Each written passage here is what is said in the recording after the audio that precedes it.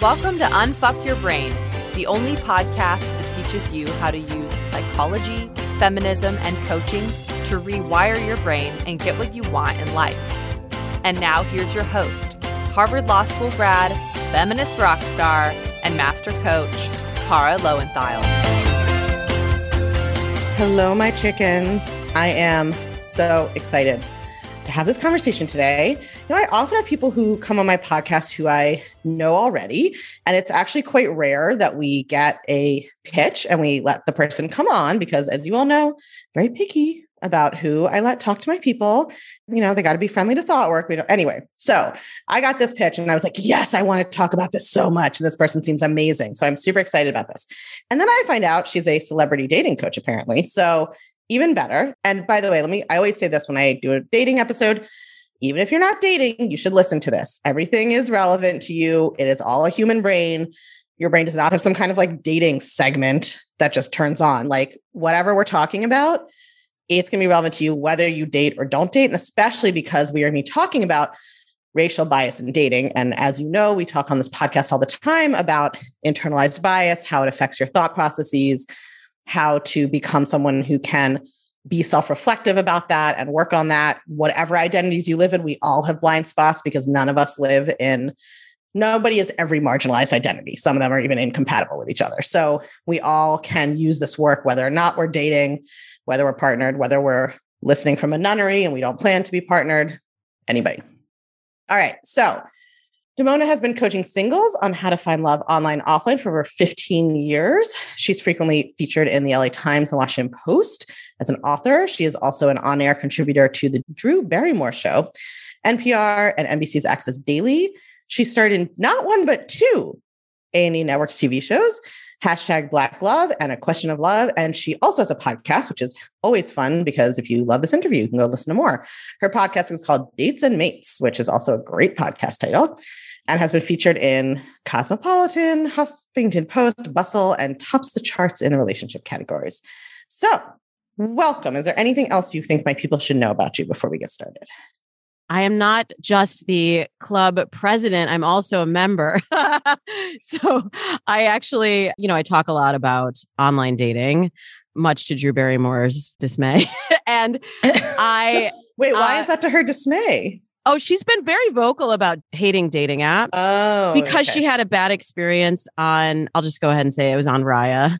And she met somebody who ghosted her, which is... It happens to everyone. If it happens to Drew Barrymore, it can happen to happened anyone. Before dating apps too. I mean, you read any Victorian novel, there's some soldiers ghosting some ladies. Thank you for saying that, Cara. Obviously, there's. I just look at dating apps as an amplifier. Mm-hmm. They're an amplifier of what is already happening in society. And I know we're going to talk a lot about that, but I do this work because I have lived it. And I actually met my husband online. Our 15th wedding anniversary is actually next week. And so thank you. So I have been through this experience that probably some of your listeners are going through right now. And I've come out the other side. And that's what makes me so passionate about sharing what I know about dating apps and how when you use the tool correctly, it can unfuck your brain. It can reprogram you. And it really can be the greatest tool for discovery about yourself and the relationship you want. Amen and cosign. I met my partner through online dating too. I've had most of my serious relationships actually, because I've always worked in like basically all women feminist organizations and I'm straight and date men and I hate talking to strangers. So that's like pretty much the only way. It would have to be the UPS man. Otherwise, like there's no other way. I actually say that on Dates and Mates. I'm like, unless your future husband is the UPS man, he ain't going to come up and just knock on your door. We've been saying the same things. We've been saying, well, that's what, hey, and I don't pitch just any show. So that's why I pitched you. Because I know we are saying a lot of the same things. We come at it from different perspectives, but I love the work that you do on the show. So thank you for having me. I always say that about manifesting. It's like you're trying to manifest your future partner. Like if you don't get some action line happening, it's going to have to be like, unless it's the UPS guy, nobody's just going to show up in your apartment. Like you better go out and take some action, not just sit around being like, someday. Oh my God, I feel like we could just riff, but I do have questions that I want to ask you. Hopefully I have answers too. We come back on the next time. With more questions. Yeah, let's start with this. But okay. because we do want to make sure that we kind of hit the main topic, but I'm sure we'll have a lot of interesting digressions. So I think people explain these things different ways, and my listeners are very familiar with my explanation, but how would you define or explain racial bias if somebody, I mean, it's hard to imagine somebody hasn't heard that term or doesn't know what it means, especially who listens to this podcast, but I still think your definition would be helpful. My definition is basically just having judgment about someone just based on the color of their skin. And we could get into a whole conversation about how race is a construct. Anyway. Of course. Right. Well, that's why it's like the perfect thought work mind fuck, right? Because it's like all made up, but because we all believe in it, it has major impacts, just like, you know, all the other social constructs that like we made up, but now we act on and believe on, and they produce real results in the world. Yes. And that's why I think it's important to talk about it, because it does have a real impact. And you know, from my vantage point, I come from a very diverse background. So my mom is Black and she grew up in the projects in Detroit. My dad is Jewish, son of European immigrants to the US. He grew up in a suburb of Chicago where he was one of very few Jewish people. And somehow they met and produced me. And from I think there's a good story there. There actually is a good story. I'm writing it in my book. So we'll save it for the book. Hear the story in 2024. Everybody buy the book if you want to. It's not going to be out for a while, but maybe you'll get it out of me. But yes, there is a story. There's always a story. But that's a foundation for the prism that I look at the world through.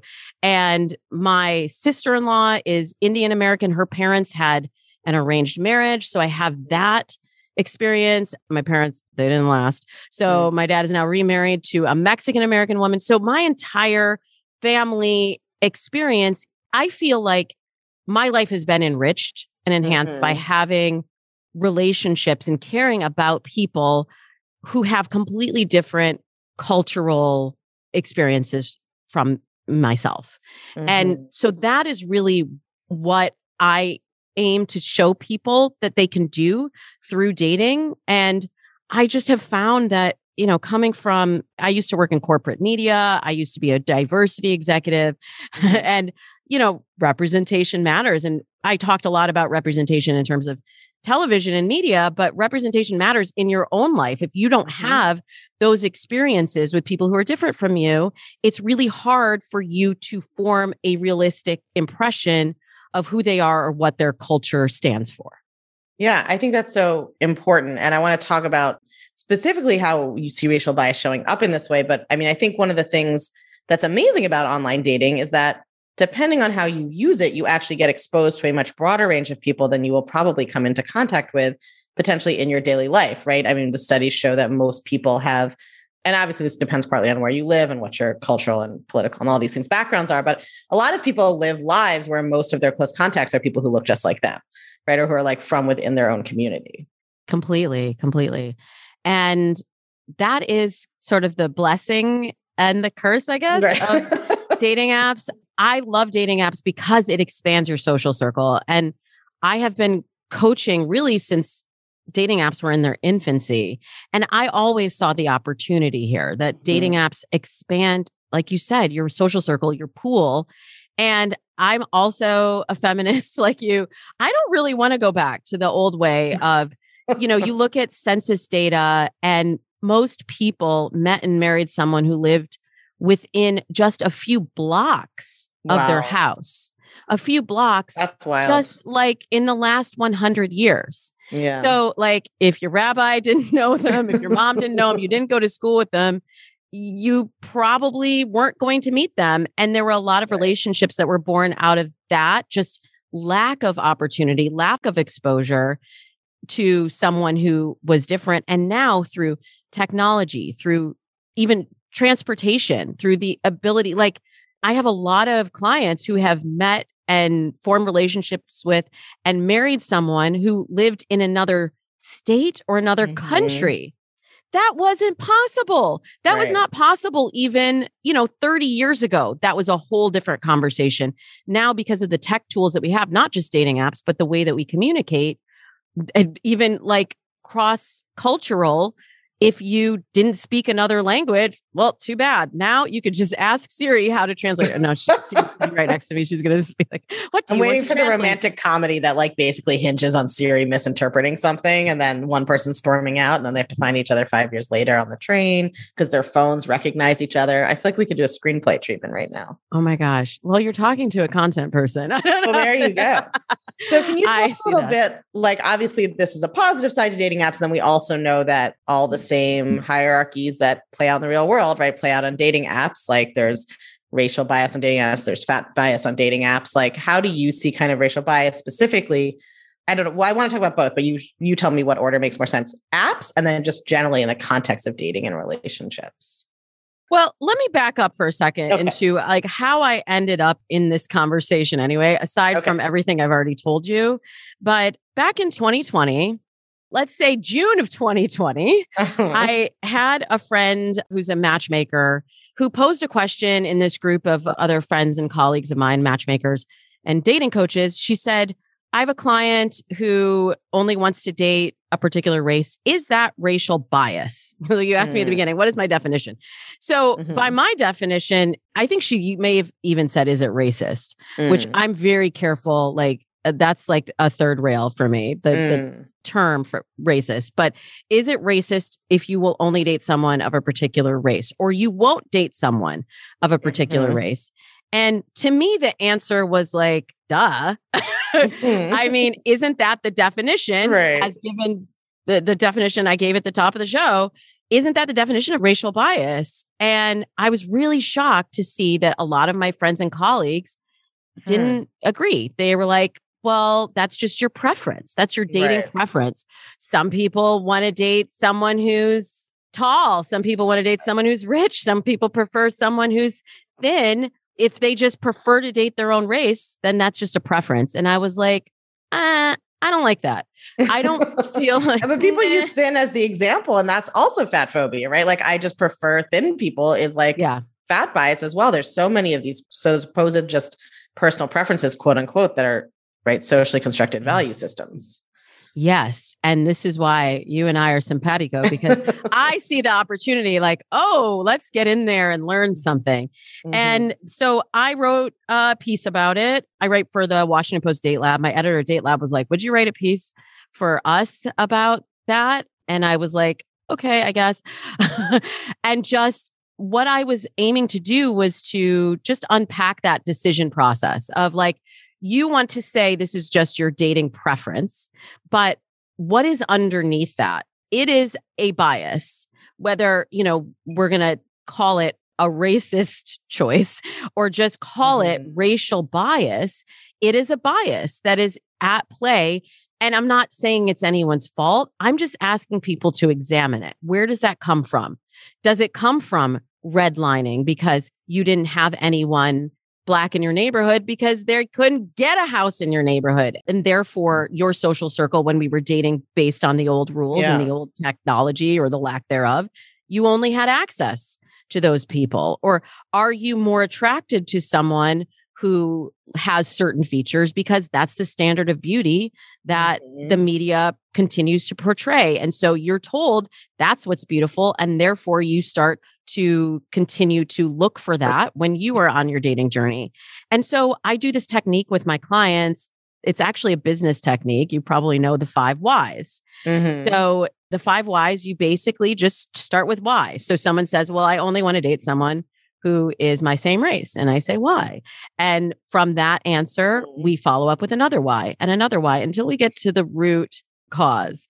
And it was shocking to me, Cara, because, well, I will say I wasn't surprised, but I got a huge response from this Washington Post article. Yeah. And someone tried to hack my website. Wow. I got hate mail. I got negative comments. I got called a racist myself. I got called sexist, which is very interesting. I don't know how they got to that. They were just brainstorming. They were like, what other isms can I pull out here?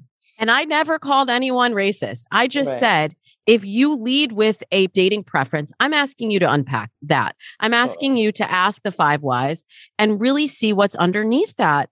And you might, at the end of the road, realize that there was a bias there that you didn't realize existed. And as we are being asked in our professional lives, in our neighborhoods, to examine these beliefs in other areas, I don't feel like we should just give ourselves a pass in dating. 100%. I just want to like say amen again. I think one of the things that you're articulating that I want to like re-emphasize for everybody listening is like, we're talking about there's different levels of bias, right? So there are certainly people who have just explicit racial bias, right? And we also know, like, we're both Jewish. We know plenty of Jewish people who only want to date other Jewish people, right? So actually there's like three things. So one is there's the first level of bias, which I would call somebody just being like, I don't want to date this group, this racial group, this body size, whatever, because like I have an explicit bias against it and I feel great about that. Like, I don't want to, right? Then there's the level at which you have been, and like, I think that is getting less common, although maybe more common than we still would think. And then there's this level of more, I think, subtle internalized bias where you take to be just your personal preference what are actually socially constructed belief systems about who's attractive, who's safe, who's a good match, right? All the different ways. I mean, we haven't even gotten into this part, but like the ways in which we are socialized to think that the person we're dating is a reflection of our social status. And then with the messages that we get around who is socially worthy, who's a good catch, who's going to be a good whatever kind of partner that we're looking for, right? All of that stuff is impacted by racial bias and all these other forms of bias. We don't reflect on it, as you're saying, then we just think it's like a personal preference. Like, and so much social construction goes under the guise of that, right? Of that, like in dating and everywhere else, of just thinking it's a personal preference. So what I want to like underline for all of you is like, I never will just take like, that's just what I prefer. It is okay to have preferences, but just question them, right? Like, why do you prefer it? Is there an emotion you're trying to get away from? Is there a bias under there? Like, what is that preference? Here's something I want to ask you, because I think this is like one of the nuanced, interesting places. Do you sort of feel differently or have different advice or different coaching when I think the form of bias that we all probably feel pretty comfortable with saying like, oh, you should interrogate this is when, right, a person of an advantaged or group has kind of a bias against a person from a disadvantaged group or a minority group, right? But like, what do you think about sort of Jewish people who only want to date Jews, right? Or if a person of color is like, I don't want to date white people. They don't understand my experience and I only prefer to date people of color. Like, I think it's more nuanced, right? When we're talking about members of a more marginalized group or an in-group, it may be a different situation or maybe not. I'm just curious what your thoughts are about that. My thoughts are that dating it's my tool for helping people discover themselves and discover their true beliefs. So while it's certainly different. And look, I hosted a show called #BlackLove, and I worked with Black women who, some of whom were like, I'm looking for Black love, which it's funny. It means a thing. Black love means a thing. Mm-hmm.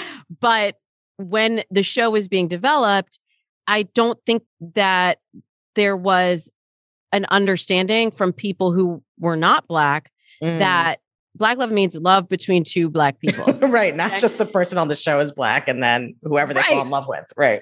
I almost didn't do the show because, my husband is white. My dad is white. I believe in race open dating and connecting with the person. So I was like, I'm not sure I'm the host that you want for the show because I'm never going to say, oh, Black love, you must find someone who's Black. And believe me, I understand all the nuances of that, of like the comfort of being with someone that you don't have to explain yourself to, explain your culture to.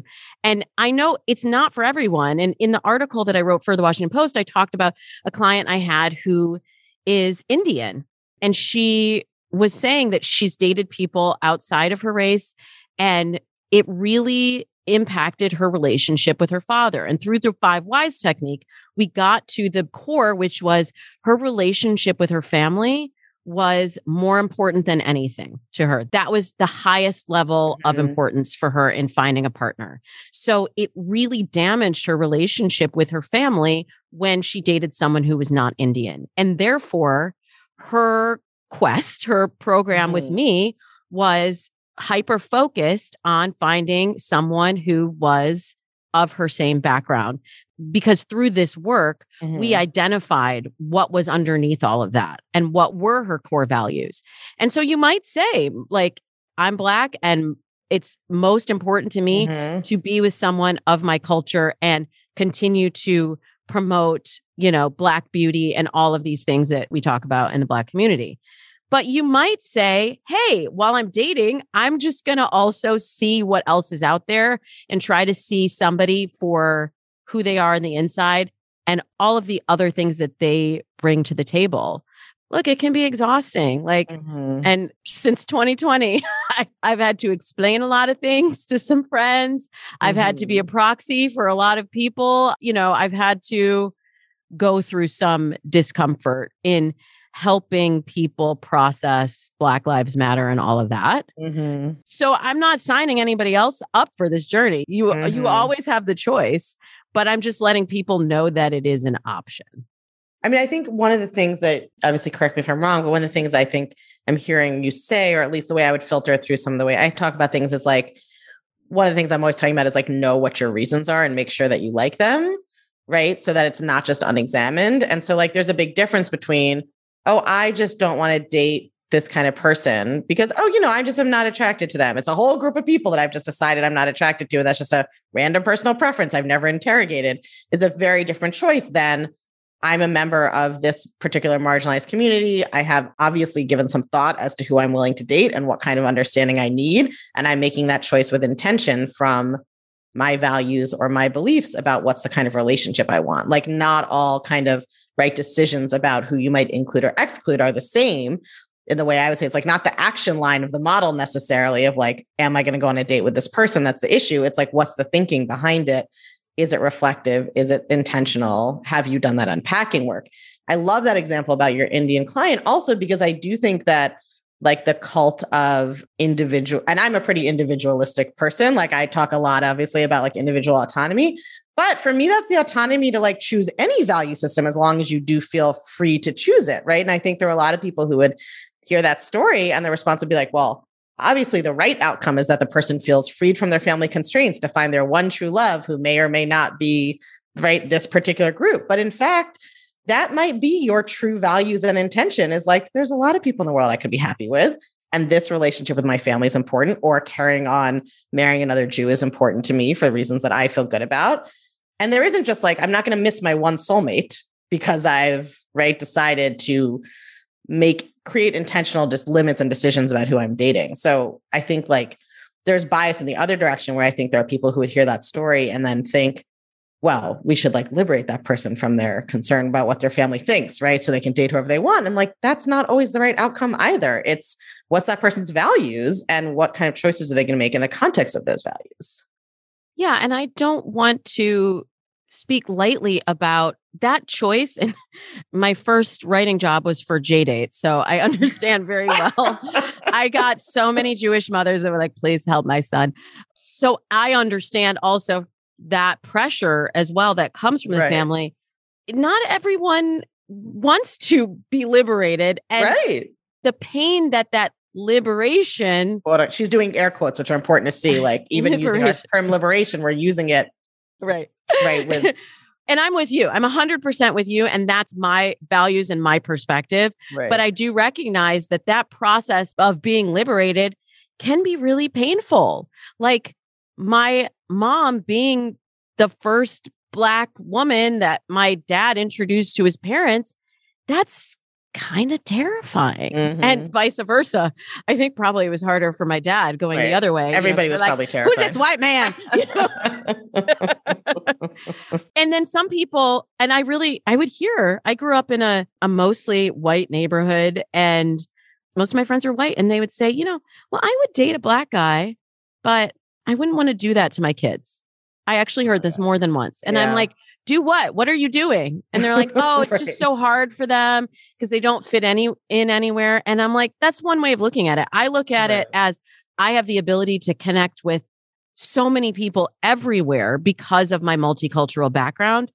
And depending on where you are, I grew up in Michigan, and the way that my world feels in Michigan versus the way my world feels in Los Angeles, where I live now, very different. Mm-hmm. It's a very different experience to walk through depending on where you are and the people that you surround yourself with. So I don't say any of this lightly. Like this is work you may be signing yourself up for, but look, we're here to grow. We're here to learn. And if we don't take this opportunity, like that many of our ancestors did not have, then what are we even doing? What are we doing? Hallelujah. Amen again. What do you think? So let's say somebody is listening. They're like, I recognize myself. Like, I think that I have written off a group of people, whether it's a racial group or even any other group. Like yes, I have been taking as personal preference a like socially constructed bias of some kind. How do you suggest that they go about kind of starting to try to work on that or be a little bit more intentional? Is it a matter of like, I mean, for listeners to this podcast, obviously you can work on your thoughts, but do you recommend, is it sort of like, okay, let me go on some dates with people I wouldn't normally consider and see? Is it like, are there changes people should make to how they use apps? Like the algorithm also learns, right, from what you're swiping on. So like, you need to shut it down and start all over so you have a fresh slate. Like, what do you recommend people do? Oh, it's such a great question. And I talk a lot about mindset. The foundation of my program is mindset and all the things you were just saying about clarifying your goals and your values and all of that. So that's the foundation. But once that happens, I feel like you learn through action. You've got to get into action. And so I am a huge fan of dating apps being that tool that expands your pool, as you were saying earlier. And through those experiences, I think you will start to feel your mind expanding, your experiences expanding.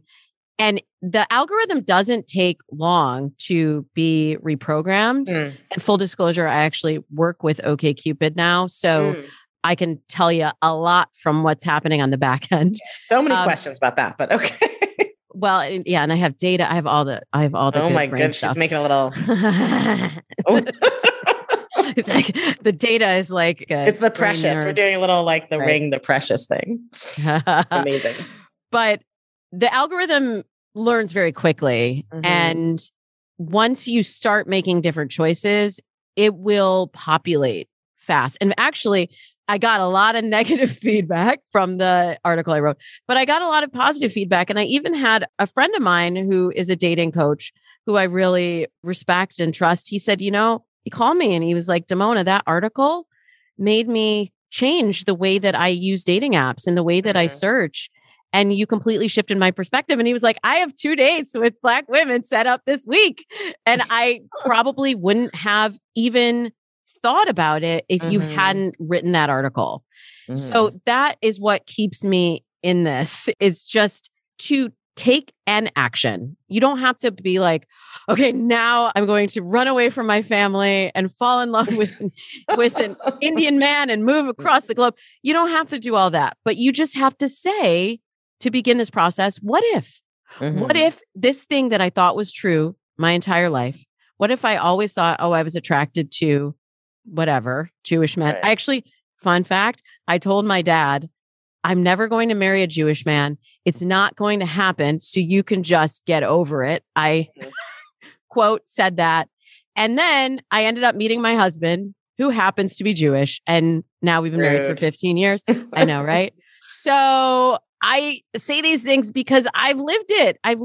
And sometimes the beliefs that you have in your head, like I didn't like going to Hebrew school on Sundays. I didn't like a lot of these things that, maybe if I was going to unpack it, like maybe my dad growing up in a place where there weren't many Jews and then moving to another place where there weren't many Jews, like maybe there was some shame or self-loathing or something that got passed down to me. I don't know. I mean, now I've really embraced it, but I, in my head, had this line drawn and I never searched based on Jewish, not Jewish. And this guy came up who I happened to really connect with and happened to also be Jewish. So with dating apps, it's interesting because we're in a period of change because of really Tinder was the first to disrupt, because instead of at the beginning, when you went down and checked every box, like must be this, must be that, and that was all that was shown to you, people would limit their pool substantially. And all the time I would see when I was coaching white clients, they would just check the box white. Not because that necessarily was what they believed, but that was just like, that was the default. And so they never were even seeing, like there's tons of data on like Black women send the most messages, but get the fewest responses. That's all old data. Because now that we've moved into more of a Swipe or on OkCupid, we have stacks where it shows you the picture and you go based on the attraction initially. It actually has shifted. And if you look at census data, we are now intermarrying at higher rates than ever before. And I see the timeline interestingly correlated with the rise in the popularity of dating apps. That's so interesting because Tinder gets such a bad rap, but actually it's equalizing in some way. Yes. As somebody who works with dating apps, I'd say, I think one of the, I guess what I mean is like one of the stereotypes I feel like in the online dating world is that like Tinder is kind of the hookup app. Yeah. The shallower version, you know, that like sort of people are, but it is interesting to think that, as you say, like on some ways, the less control you have over what you see, the more you may be exposed to things outside your comfort zone or outside what you thought you were looking for. Right. Exactly. And you know, I can look at it from both perspectives. Like, yes, it does make finding love a little more transactional when you are making decisions at such a rapid rate. So remember, I said dating apps are just the amplifier of what is already happening. And so the speed of dating has increased dramatically since Tinder increased the speed of being able to make a connection. Like before, I don't know if you remember these olden times, but eHarmony, you would have to spend like 10 hours doing a survey. No, it wasn't 10, but you know, it was at least an hour. You know, on Match, you would have to fill out all of these fields in a profile. Yeah. It was a high barrier for entry and you had to pay for it. Right. And then Tinder was like, hey, it's free. You can just sign up, like link it up with your Facebook, pull a couple pictures from your Facebook, and you're online in 15 minutes or less. Right. You could get Geico. The pizza. Your pizza delivery man, right? Future husband at your doorstep is slower than Tinder was, right? Right. And so I actually love that it really just disrupted it. And we are now seeing a lot of the apps are moving in that direction for ease of use and for free to join. And it's become easier to make these connections, which I love. I love Tinder for that. But also, each dating app has a different pool. It has different functionality. Yeah. So I say find the app that delivers you the pool of people that you want to meet and that you don't dread using.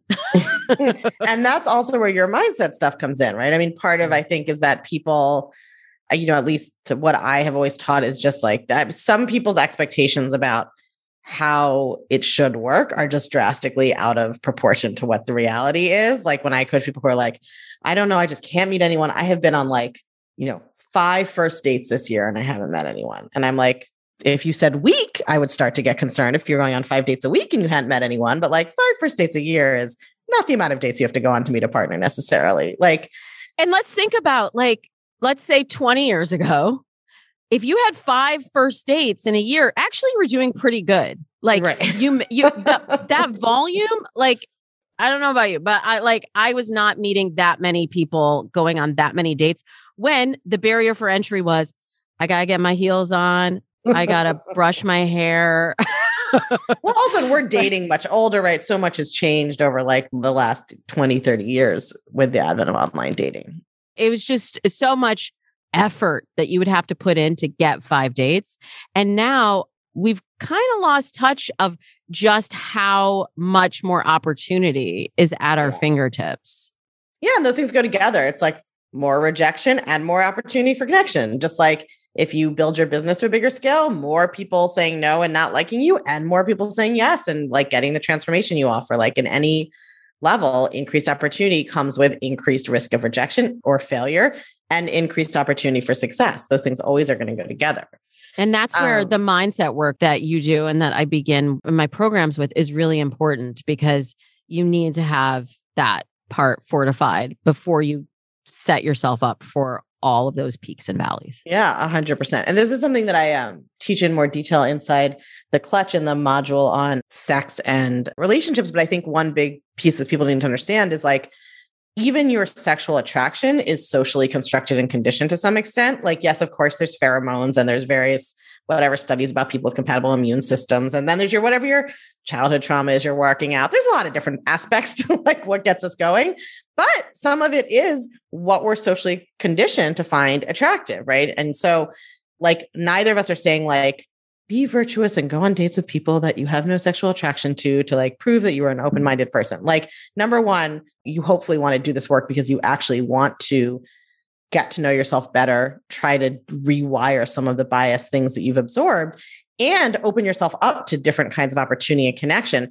I think sometimes people hear this and they're like, okay, so I'll just like go on dates with people I'm not attracted to and like hope like you can change who you're attracted to based on how you think about them. And I think that there's such obvious evidence of, I mean, if you look at, for instance, right, there's studies showing that Asian American men in America, like Asian men are seen, right, as sort of not as sexually viable, not as masculine. There's all these stereotypes, right? Obviously, there are many countries full of Asian people where that is not the case, right? That's not how people see Asian men there. So it's socially constructed. It's not just inherent. And that attraction is a social construction. So these kinds of belief systems that we've absorbed, they literally like, it's like brain and genitalia connected. Attraction and arousal are not just some like thing that happens in your body that your brain is not connected to. So if you rewire some of this stuff, I mean, that's really the best pitch for this is like, have more opportunities for hot sex with way more different people. Like all of that, if you change your mindset, that's the result. Yeah. Yeah. That sounds interesting. I can't do it, but I would love all my very monogamous listeners are like, nah, that's not a good sales pitch for me. But if you're single. Right. But, you know, when we look at it in terms of extrapolating that out into other areas of your life, right? Like not having sex, but just having connections with people who are different and just exploring. And how many times have I heard from clients like, oh, you know, I swiped right. I matched with this person. I wasn't really sure, but when I met them in person, oh my gosh, they were so sexy. They were so interesting. They were so different than I thought that they were going to be. And sometimes you will find that person confirms a bias that you have or isn't what you thought they were. You know, it's a less positive experience. Yeah. But leave yourself open to being surprised. You might discover that there's something different on the other side of that socially constructed belief that you are holding. I mean, I was an avowed childless Manhattanite, and I now live in Brooklyn, a block away from my divorced partner who has 2 children. Like I heard that was not on my agenda either. And that wasn't a racial bias thing, but it was the sort of like, I don't want bias. That. I'm not into that. Yeah. It was like child bias, right? Like and yet here we are. Well, yeah. And actually geographic bias is a thing. Totally. Oh my God. The number of Manhattanites who would never date somebody who lives in Jersey or Staten Island Manhattan bios will literally be like, be within 1 mile of me or don't message me. Like, oh yes. All the time I'm getting people to say like, do you realize that 5 miles is not that in New York? That's like, you're like, oh, you're across the river. We'll never meet. We would need a rowboat in the middle of the night. It's impossible. And think of what you may be giving up by saying no to that. And sometimes that's it. That's just expanding some of these parameters. And this is what I have people do in my program. Like, just use the dating app as a tool and use your life as an experiential learning opportunity. Like, what happens if I just go from 5 miles to 15? Or what happens if I don't check a box?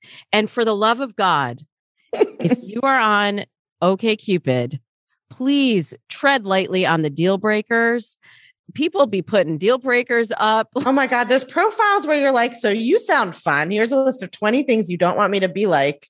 Is this what our first date will be like? We could have a whole podcast about that.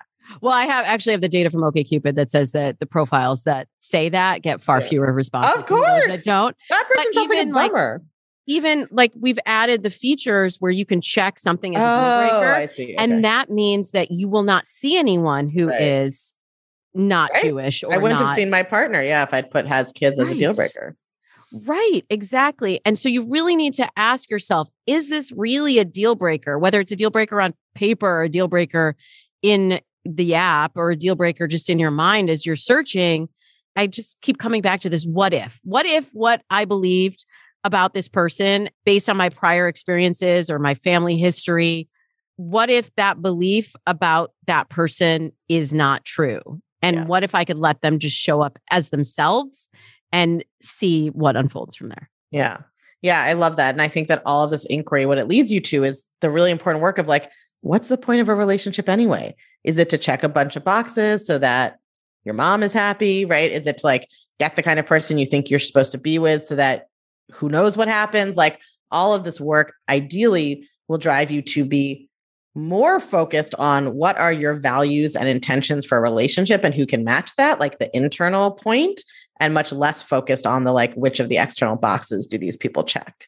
I'm curious to hear your answer to that question. What's the point of a relationship? Yeah. I mean, I think that everybody's differs depending on what their personal values are. Like for me, one of my core values is growth and like knowing myself at a deeper and deeper level, and relationships bring up all my fucking shit. And so like, that's actually a reason in some ways to go with something that wasn't what you thought you wanted. Like I had to do so much intense and fascinating work to like be with somebody who had children and to like be with somebody who was I had this fantasy that my partner was going to be like a, also location independent, child free, jet setting. Like I had a very flexible life. And then I fell in love with somebody who's got a 9-to-5 government job and 2 small children and basically has to live in a 20-block area for the next 15 years. And like, that was very different.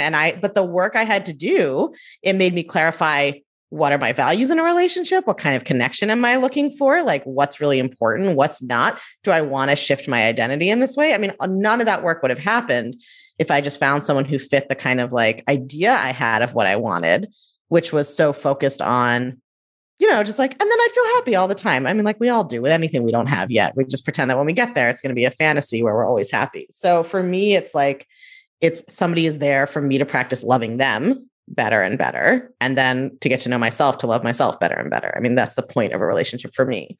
But I also don't think that's absolute. Some people might have very strong like family values. That's not my thing. But like, some people might be like, the most important thing to me is having a Jewish family. Like that's what I want. So I want to find someone where that's their major priority too. But then maybe they are a race that I wasn't expecting, or maybe they don't look the way I was expecting or whatever. It like forces you to clarify what's important to you. Yeah. And even within cultures, there's so much nuance that I think we forget. Like just because, I mean, even white is a construct, like saying I'm white, like that is 30 different cultural identities, right? That we sometimes forget to recognize. And like the way that you celebrate Christmas or Thanksgiving or whatever may be totally different than another person who on the surface looks very similar to you. So I think with every relationship, you have to remember there's always this cultural learning curve of getting to know what someone is bringing to the table and how it may differ from what you have come to understand as truth. So good. So where can people find you? Your podcast, Dates and Mates. So you got a website we should go to. Where should they come find you? Yeah, they can listen to Dates and Mates wherever they're listening right now or at datesandmates.com.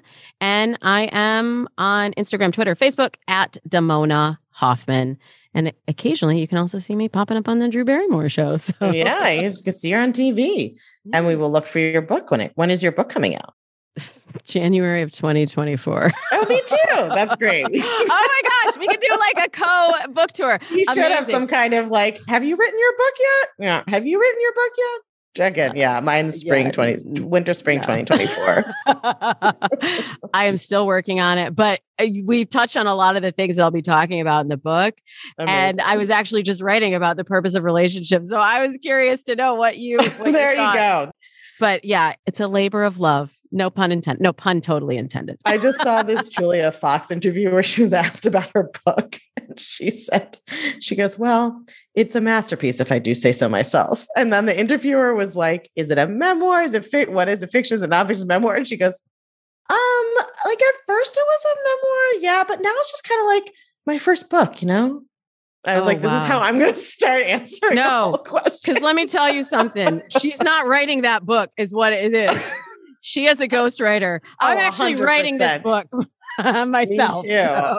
But I now I'm just going to constantly, whenever people are constantly asking me how the book is going, and I'm just like, masterpiece. It's like either I'm depending on my mood, I'm either going to be like, it's a masterpiece if I do say so myself, or I'm going to be like, it's like a book, That's it. Those are the only two answers people are getting from now on. I am sure it will be a masterpiece. I look forward to seeing you in 2024. We can get out of these little boxes that we're in and actually see each other face to face. Yes. Thank you so much for talking to us. Everybody go follow Damona, listen to her podcast, and go work on your internalized bias, whether you are dating or not. And check out, if you want to know how to do that more, I have a couple of episodes called How to, search internalized bias. It's like how to be a better ally, dealing with internalized bias. Just go Google people, help yourselves, be resourceful. Talk to you next week. If you're loving what you're learning in the podcast, you have got to come check out The Clutch. The Clutch is the podcast community for all things Unfuck Your Brain. It's where you can get individual help applying the concepts to your own life. It's where you can learn new coaching tools not shared on the podcast that will blow your mind even more. And it's where you can hang out and connect over all things thought work with other podcast chickens just like you and me. It's my favorite place on earth, and it will change your life. I guarantee it. Come join us at www.unfuckyourbrain.com/The Clutch. That's unfuckyourbrain.com/The Clutch. I can't wait to see you there.